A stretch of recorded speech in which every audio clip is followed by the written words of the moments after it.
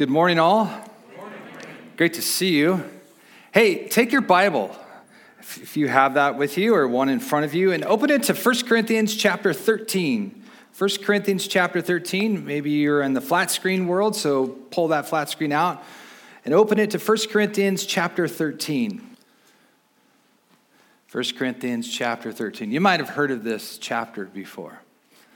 It's kind of appropriate for today, is it not? 1 Corinthians chapter 13, I'll be reading through the 13 verses that are here. I'm reading from the English Standard Version. Verse 1 begins this way, as Paul writes, "If I speak in the tongues of men and of angels, but have not love, I'm a noisy gong or a clanging cymbal. And if I have prophetic powers and understand all mysteries and all knowledge, and if I have all faith so as to remove mountains, but have not love, I am nothing. If I give away all I have, and if I deliver up my body to be burned, but have not love, I gain nothing. For love is patient and kind. Love does not envy or boast. It is not arrogant or rude. It does not insist on its own way, and it is not irritable or resentful. It does not rejoice over wrongdoing, but rejoices with the truth. Love bears all things, believes all things, hopes all things, and endures all things. Love never ends. As for prophecies, they will pass away. As for tongues, they will cease. As for knowledge, it will pass away. For we know in part and we prophesy in part, but when the perfect comes, the partial will pass away. When I was a child, I spoke like a child. I thought like a child. I reasoned like a child. When I became a man, I gave up childish ways. For now we see in a mirror dimly, but then face to face. Now I know in part, then I shall know fully, even as I have been fully known. So now faith, hope, and love abide, these three. But the greatest of these is love. Father God, thank you for this text, these verses that, Lord, we're all familiar with. But they were new to the church in Corinth when they read it. And Lord, I pray that as we look at what it meant for them, what was going on for them, Lord, we'd reflect on where it is for us today. That, Lord, love isn't something we're just to know about. It's not just even as much as something to do. It's to who we're to be, because that's who you are.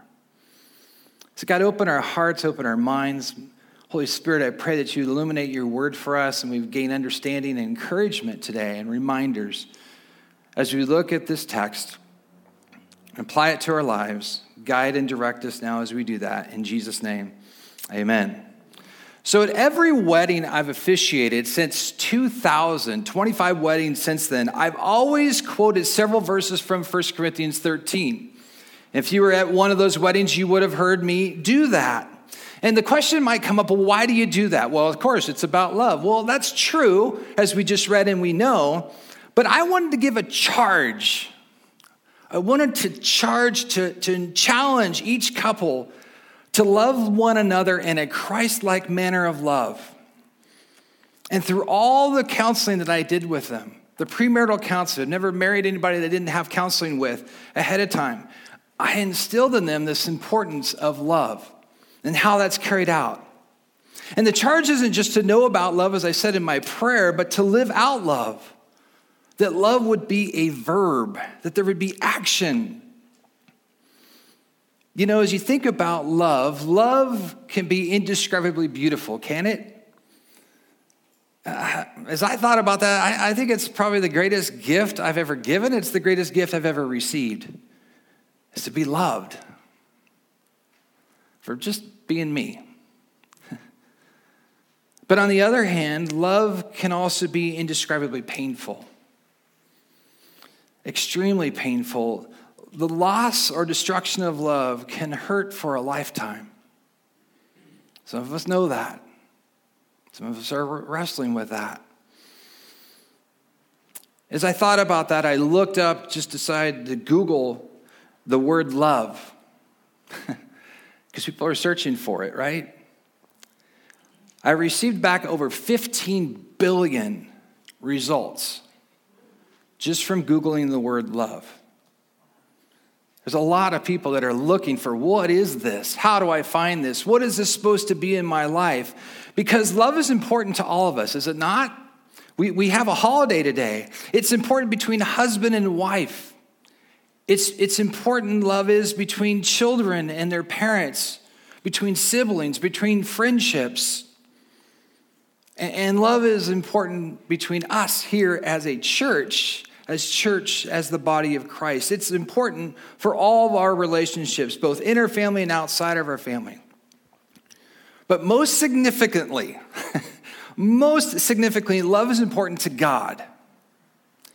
Love is important to God. 1 John 4:8 tells us this, that God is love. God is love. As a kid growing up in the Sunday school class, I cannot think of a Sunday school class as a child I was in that we did not sing Jesus Loves Me. Who would have thought that when Anna Warner wrote that, it would become something that all of us would know as we grow up in the church? And that Robert Bradbury, who would write the chorus of that, yes, Jesus loves me. Yes, Jesus loves me, right? And as the chorus would go, the Bible tells me so. And I thought about that song because when I look at John 4:8, that God is love, I'm thinking, well, that's where they had to get it from. It comes from Scripture. It's who God is. The truth is, God is love. It is not to be understood as one of God's many activities that he does. And while it is true that he does, but it's not an activity. Rather, God is love is to be understood in that all of God's activities, everything he does is loving, because that is who he is. If God creates, he creates in love. If God provides in love. If God rules, he rules in love. If God judges, he judges in love, because God is love. To put it another way, all that God does is the expression of his nature, which is to love. Again, all that God does is the expression of his nature, which is to love. I like to think of it as, it's the nature of birds to fly. It's the nature of fish to swim. It's the nature of dogs to bark in my neighborhood. It's the nature of God to love. That is just who he is. That's what he does. It's his being. And since God is love, and since we're made in his image, it follows God's command to us to do the same, right? To love. We're not to just know love as a noun, but to live out love. That love would be a verb. Jesus put it this way in John 13:34-35. A new command I give you, love one another. As I have loved you, so you must love one another. By this, everyone will know that you are my disciples if you love one another. John 13:34-35. I don't know if you notice here, but it raises the question, why does Jesus characterize love one another as a new command? If you go back to the Old Testament, we see that.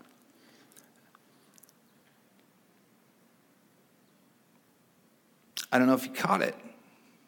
A new command I give you, love one another. They're thinking, well, that's not new. Oh, here's the new part. As I have loved you, as Christ has loved you, so you must love one another. That's what's new. The whole understanding, the whole definition, the whole meaning of what love is was reshaped and reformed in a culture and a society to understand love in a whole different way. To love as Christ loved, and that's what we as his children are to do. This new command, this godly nature to love others, well, it went missing in the church at Corinth. It wasn't found there. Let me bring a reminder for us today. You might get your hands ready for this. Who is the church? Help me out here. Do you remember this one? Can you do this for me? Who is the church? This is the church.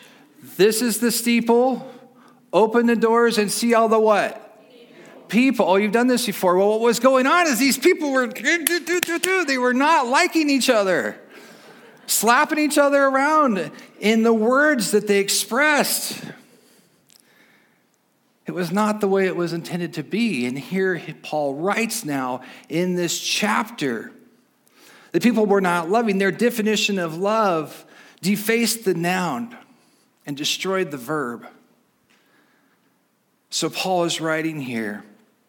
And since the people in the church of Corinth were failing to love one another, I started thinking, well, why do we have chapter 13 in 1 Corinthians? Why is Paul writing a letter on love? I mean, why does the Corinthian church have in their first letter the most famous chapter of love in all the Bible? If this is how they were treating one another, why is this in here? In this context. And you might be wondering, well, if that's the case, if that's how they're treating one another, and are loving towards each other, why then is 1 Corinthians 13 verses I would quote at a wedding ceremony, or a chapter we would cover today on Valentine's Day? You know what I can say to you? I heard those questions. I love your questions. You have great questions. And what I want to do is expect through this time as we look into God's word to answer these questions and to provide some ways to show love to others. So from 1 Corinthians 13, I just put it as love is ... because that's where we go to turn and find out what love is as Paul wrote it. But I just want to go back just for a moment to verse 31 of chapter 12. And this phrase that says, "And now I will show you the most excellent way." The most excellent way. The most excellent way to do what, Paul? The most excellent way to do what? To serve the body of Christ. To serve the body of Christ. To serve one another in the church. The most excellent way is what Paul writes in 1 Corinthians 13. This is what the most excellent way is. 13 verses on how to love one another. This is where this comes in and what he wants to address here to this church. As I said, the people in the church at Corinth were failing to love one another. And the word had gotten out. Their reputation was out into the community, out into the world, that Paul knows this and begins to write this letter to them. In this letter to the Corinthian church, Paul has addressed numerous problems. If you go through the book, and just a quick flyover, he's addressed the issue of division. They're divided. They're not unified. There's disorder rather than having order. There's lawsuits. They are suing one another, taking one another to court. The person they sit across from in the pew, they're going, "I'm taking you to court this week." Imagine that. There's sexual immorality, including incest, that's going on in this church. There's a selfish practice in communion feasts. When they met for communion, the Lord's Supper, they didn't just have communion and go back to their chair. It was a whole community of believers coming together for a supper. That's where we get this idea of the Lord's Supper. They would come together, and that was part of the whole gathering to remember what Christ had done. And there was a feast that went with that. So all these problems are going on. Well, there's another problem, and it's the excessive value placed on certain spiritual gifts over other spiritual gifts. And that is what chapter 12 is about. We have a listing of the gifts. Romans 12 has that. Ephesians 4 has that. The main sections in Scripture we can go have a listing, an outline for us of spiritual gifts. Spiritual gift is something that you get, that God gives you when you receive Christ as Savior. You have the Holy Spirit, and He gives you a primary spiritual gift to serve the body, to serve Christ's church until He comes. And so this problem that they had here is they viewed that the sign gifts, what are the sign gifts? Knowledge would be one of them. Prophecy would be another one. Speaking in tongues would be another one. Interpretation of tongues would be a final one. It's in this nutshell here. And they viewed those sign gifts as superior to the other gifts. So the gift of helps, it's like, well, that's great, but I have the gift of tongues. And so on as they looked at one another. And this brought disunity and hostility toward one another, which is where we see this going on in chapter 12 of 1 Corinthians. So to address this problem, Paul states in chapter 12, verse 31, "And now I will show you the most excellent way." In other words, all these gifts are important. All these gifts have value. All these gifts are to be used within the church. But there's a more excellent way to serve one another. I want you as a church to get this, is what he's writing. I want you to understand the value of this. The most excellent way to serve one another in the church is through love. Go back to your Bible, 1 Corinthians chapter 13, verse 1, 2, and 3. "If I speak in tongues of men," now you begin to understand where he's coming from. "And of angels, but not have love, I am a noisy gong or a clanging cymbal." It's like the cymbal room at a Guitar Center. It's just, what can you hear? It's just all this noise going on. "If I have prophetic powers," oh, that's a valuable gift. "And I understand all mysteries," this idea of knowledge. "And if I have all faith like what? Well, how about I could remove a mountain, if I could put that into existence? And now to have love?" Paul's saying you're missing it. That's nothing. "If I give away all that I have," again, a good thing to do.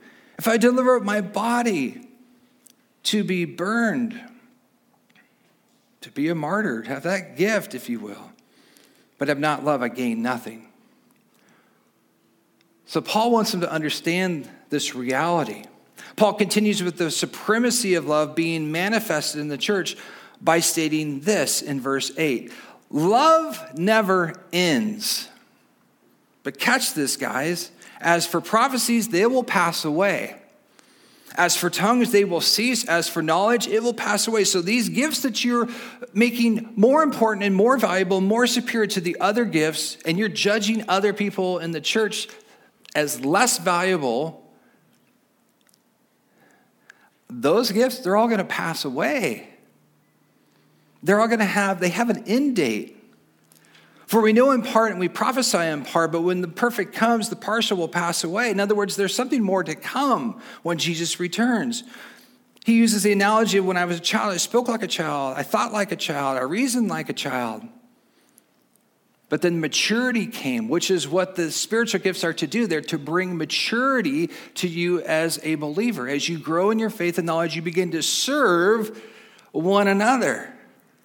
And there's a maturity with that comes. And so when I become a man or a woman, I gave up childish ways. In other words, I began to have perspective of how the gifts work. I began to have an understanding of my maturity and my faith and my relationship with Christ. That continued to grow. He uses an analogy right there from their society of where alloy or platinum would have been used to make a mirror. And he says, look, we see a mirror dimly. In other words, we don't have this perfection that we have today, right?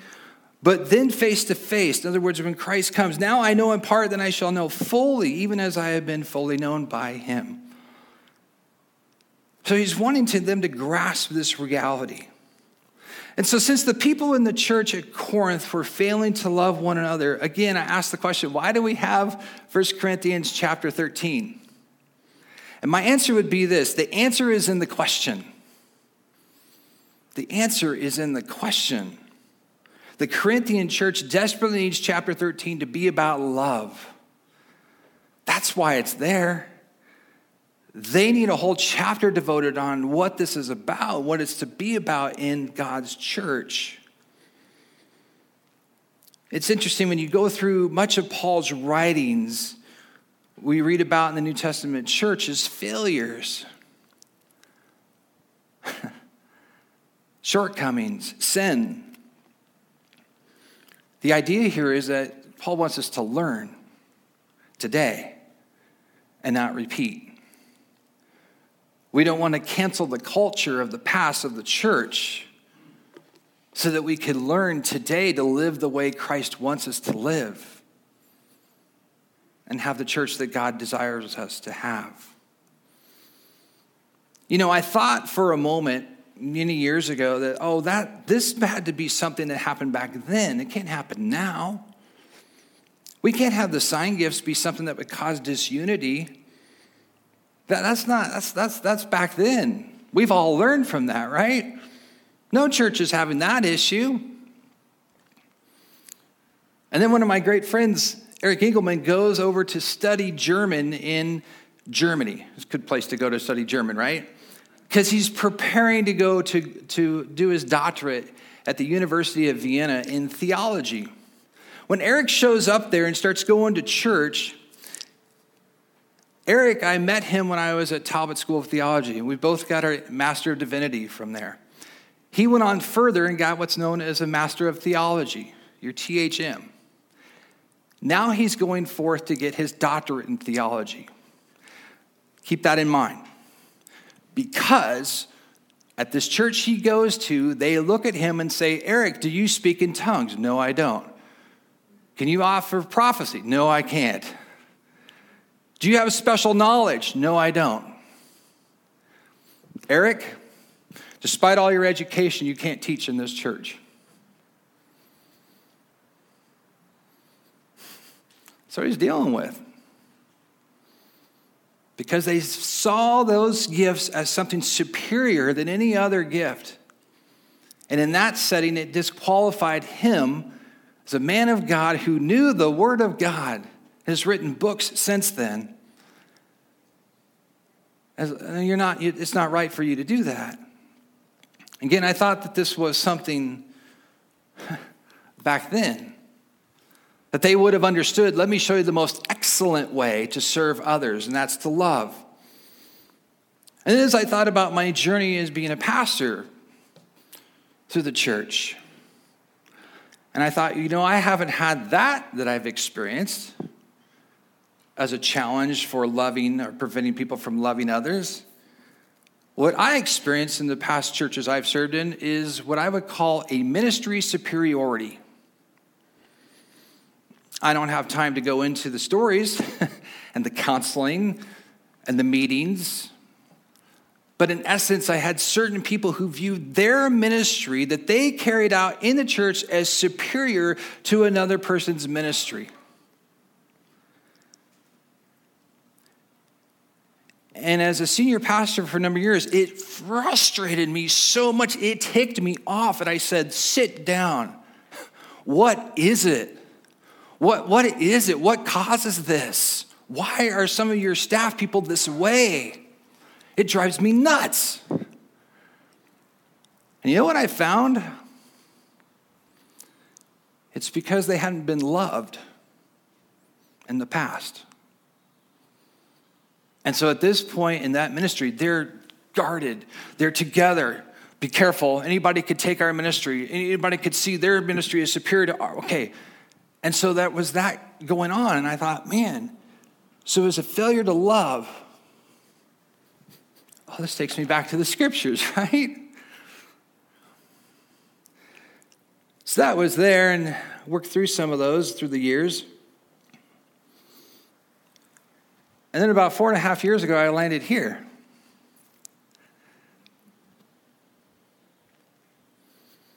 You know what I found out at Grace Hills Church? I found you love one another. I found this was the first church that I had been privileged to serve in, that there actually was love. That there wasn't disunity. That there wasn't a certain ministry that was more superior to another ministry. When we could meet in person, and Lord willing, we'll do that again soon enough, we used to have these pastor staff, church staff meetings with people who are new to our church. And we had it at Pastor Mike's house. We've had it here as well. It's like a dessert kind of gathering. Maybe some of you went to those, but I remember I I was new here, and I think it was the first one I did, so after about a year being here or so. And one of the things I was able to say to the people who were new, I said, one of the things I love about this church is, there's nothing hidden. We're unified. There's no backstory behind closed doors about, this issue. Do you know how refreshing that is for me? Do you know how blessed you are to have that? That's how it's supposed to be. And yet it took me over 20-some years to get to a church where I could find that. No church is perfect. We're not perfect. It's just that I found that, hey, you know what? We're not perfect. We're just us. But we love one another. That's what I found out about you. And since the Corinthian believers were unloving, and since this is not a problem in my experience at Grace Hills Church, you might ask the question, then why is 1 Corinthians our text on Valentine's Day? Give two reasons. It's to serve as a reminder to our church who we are and who we want to continue to be. Amen? And it's to serve as an encouragement for all of us in our relationships, whether it's in marriage, whether it's in parenting, whether it's with our siblings, whether it's in friendships, whatever it is. And while I've used 1 Corinthians 13 in weddings as a charge to a couple, the charge really is for all of us to love one another better as the being of who we're to be, and charge for us, for all of us today. And this charge isn't just to know about God's love, to have a head knowledge of it, but to live out love. That love would be a verb. So what are these ways that this looks and turns into a verb? Well, love is a verb when you love generously. When you love generously. Paul states in verse 4 that love does not envy. You might have it in your translation that love is not jealous. It's agape love, unconditional love. It's godlike love. To love generously works as an antidote to counter envy and counter jealousy in the church and in our relationships. Whether they're in marriage or whether in parenting or whether in friendships. It's this idea to love generously. I thought of it this way, the 5 love languages. Perhaps you've read Gary Chapman's book, the words of affirmation, quality time, acts of service, gifts, physical touch.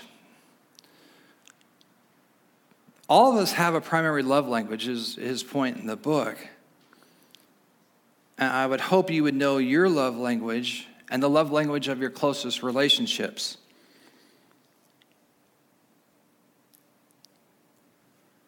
Acts of service, gifts, physical touch. Pam, Kendall, Emerson.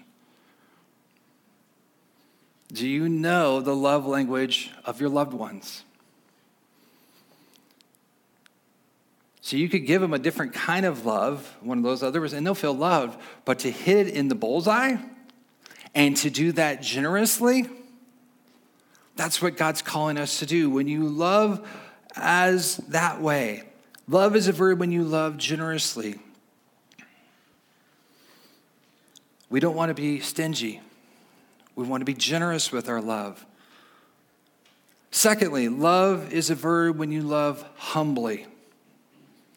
When you love humbly, when you love with humility. Paul tells us in verse 4 that love does not boast. It is not proud. That love is not arrogant. In other words, love, when you love as a verb, if you will, you love humbly. To humbly love others like Christ did is to love sacrificially. To love others like Christ did is to love selflessly. To love humbly is to love without a scorecard. Some of you play golf. You know what a scorecard's all about. But to love humbly is to have no scorecard keeping track. Did you love me this way? And hopefully your spouse or other loved ones aren't going, add to the scorecard. You're doing well today. Because that fails, I think, to see what love is to be. It's not to boast. It's not to proud. It's not arrogant. To love humbly is to love without expectation of a return. That's hard to do. To love, and there it is. I was thinking about this, talking with Pam about this. We watched every episode, I think, of Everybody Loves Raymond when it was out. And I felt so bad for Raymond because I'm like, what an idiot. But anyway, there was this episode where they'd gone on a trip and they returned home, and there was a suitcase that apparently had some snacks and cheese in part of it, and there was a suitcase left on the staircase. Some of you, I see nodding your heads remembering that staircase, that episode. And so the idea is the days or the weeks go by, and Ray thinks Deborah is going to take care of it. Deborah realizes that, thinking, I'm not doing it. That's your stuff. So it goes on. It continues to just be aggravating more and more and more. Till finally, at the end of the episode, Deborah finally says to Raymond, Ray, I'm going to be the one who got it. In other words, who got the suitcase and took it up. And then this scene, of course, goes into humor. He's like, oh, no, you're not. And they race to get to the suitcase. And they're both trying to pull the suitcase. And then he grabs her legs. And I think Robert walks in the door, of course, at that point. What are you guys doing? And I use that analogy to wonder, are we not like that at times in our marriages or in our relationships with others? I'm the one who got it right. That's a love of arrogance. That's not love really at all. So to love humbly is to love without a scorecard. It's to love without an expectation of a return. Because that's what Paul says. Love does not boast, is not proud, it's not arrogant. Love is a verb when you love, number 3, first, for another's benefit. Paul instructs us in verse 5 that love is not self-seeking. Oh man, that is so tough. Love is not self-seeking. That love does not insist on its own way. Oh man, can you imagine the church listening to this? And how their thought process is of being that I'm superior to you because of my gifting. Therefore, I can insist on how love should happen. To love first is to live second. To love first is to be others-centered. To love first is to love you, not me. To illustrate this, check this out for a moment.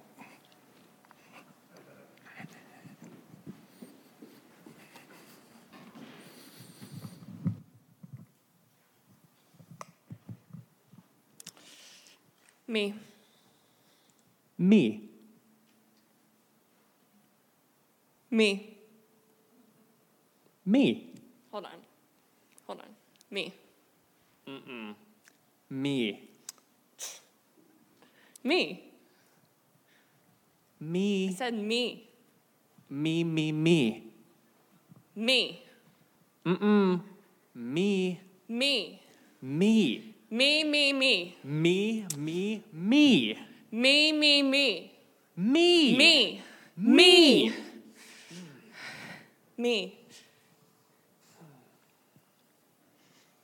You.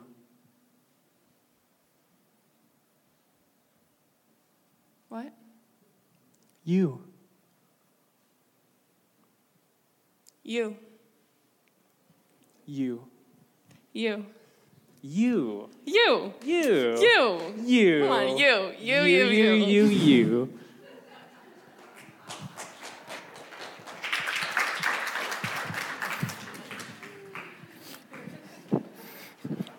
For a couple who told me they're not actors, nice work. Do you get it? Yeah.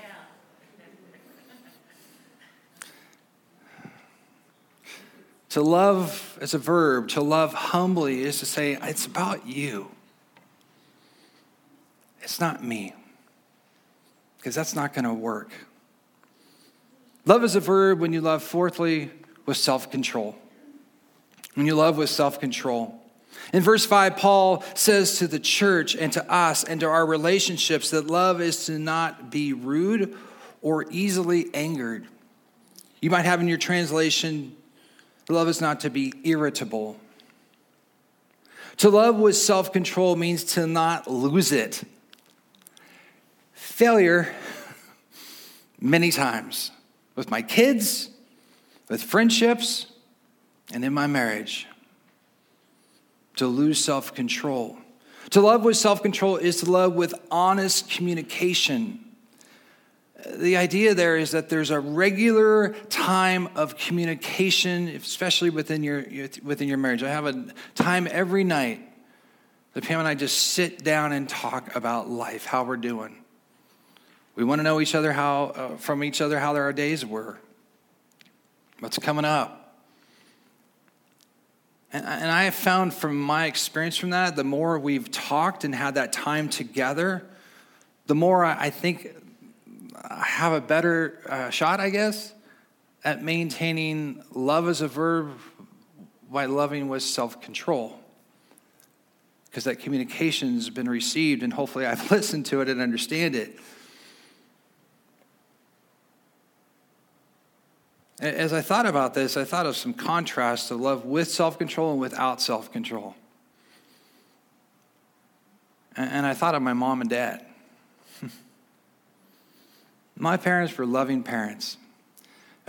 For those of you who need a reminder, I lost my mom to cancer when I was in 3rd grade and my dad to cancer when I was in 8th grade. So I had a short window to see what their love was like. When I think about my mom at times with her love, for some reason I think about that night that she comes, my mom and dad come home, and I'm in a bunk bed, and one of my older brothers is above me, and I feel the bed shaking, and my mom said, "Andy, get out of bed right now. You get out of bed right now. You get out there to that barn, and you clean those pins as like you were supposed to. Get out of bed right now." And he's falling out of the bed, goes out there and does that. And I get up, because I cannot fall back to sleep right now.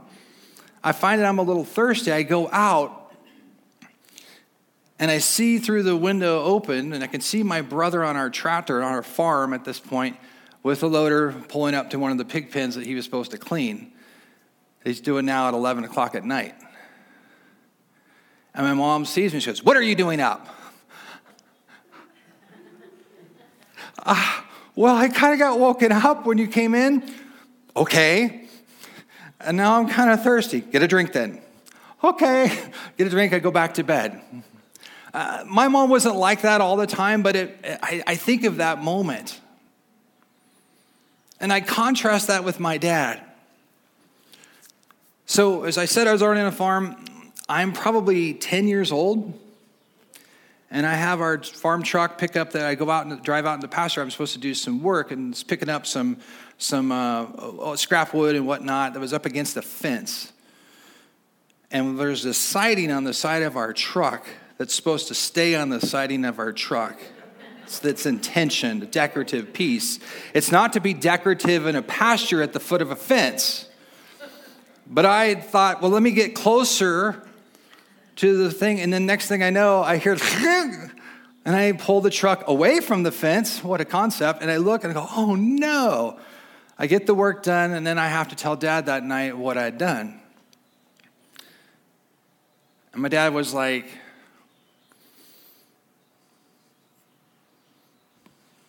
well, how big is the pasture? I think it's 5 acres. So there's plenty of space to drive, right? Yeah. Have we learned a lesson? Don't get so close to the fence when you have all this space? Yeah, okay. That was it. I just question, I bring that up, and I don't want to portray my mom as she was a loving person. It's just in that contrast I wanted to bring out here, and this idea of self-control. And I ask the question this way: who's been your best example of loving with self-control? Who's the worst? And who are you most like? Last one, love is a verb when we love with forgiveness. When we love with forgiveness. Paul affirms in verse 5 that love keeps no record of wrongs, that love is not resentful. To love with forgiveness means to willingly erase the wrongs made by others in the church or in our relationships with others inside our home or our extended family, friendships. Do you recall what Jesus' first words were from the cross? Father, forgive them. After all that they had done to him, and he says, Father, forgive them, for they know not what they do. That's love. I like to think of forgiveness this way, of what true forgiveness looks like. Someone's wronged you. You've gone and sought forgiven them. Or they've exchanged that forgiveness there. Just as Jesus says, or God's word says in Psalm 103:12, as far as the east is from the west, so far have I removed your transgressions from you. Think of it like it being that transgression, that sin, that wrongdoing thrown out into a huge, huge lake. And as you back away from the lake and come back to the shore and get on shore, you see a sign that says no fishing allowed. The concept being, when you love with a verb, love is a verb when you love with forgiveness. You don't go back and pull it out, especially when someone's wronged you. There's no fishing allowed. It's been forgiven. It's settled. It's done. And so I would just ask you today, is there someone you need to forgive? Is there someone you need to love with forgiveness today? So love is a verb. When you love generously, when you love humbly, when you love first for another's benefit, when you love with self-control, and when you love with forgiveness. When love is a verb, here's what happens. Then your love is patient. It's kind. It's joyful. It's protective. It's trusting. It's hopeful. And it's persevering. Just as exactly as Paul said in his word to the church at Corinth, that God wants us to understand. In other words, when you do this, when you love with a verb, then you will be a loving person. This means you will be loving and living out love as Jesus commanded you to do. As I have loved you, so you must love one another. By this kind of love. Love that is generous and humble and first and with self-control and with forgiveness. They will know then that you are my disciples if you love like that. Whether it's your church or your spouse or your children or your siblings or your neighbors or your friends, well, we want them to think of you. Insert your name. Loves me. I don't know about you, but I'd love to be known as that. Not just on Valentine's Day. Not just when life is how I want it to be, but all the time. That so-and-so, in this case, Bill, is loving. They love me. God, you love us. And you sent your son as an atoning sacrifice for our sins to demonstrate that love. Lord, thank you. Thank you for that love. Thank you for loving us when we were rejecting you, when we wanted nothing to do with you. God, when we look at your love, it is so generous. When we read through Philippians 2, we see there's humility. Jesus, we see that you put us first for our benefit, for a lifetime, for eternity. Jesus, you've loved with self-control. And as we saw from the cross, you loved with forgiveness. God, on this day, this Valentine's Day, and throughout 2021 and the rest of our lives, God, would you help us to love as you've called us to love, both here in your church, Grace Hills, and in our families, in our homes, and with those around us that you give us the opportunity to love. May they see us and know, yeah, they love me. For your honor and to point people to your name, for your glory, we pray in Jesus' name.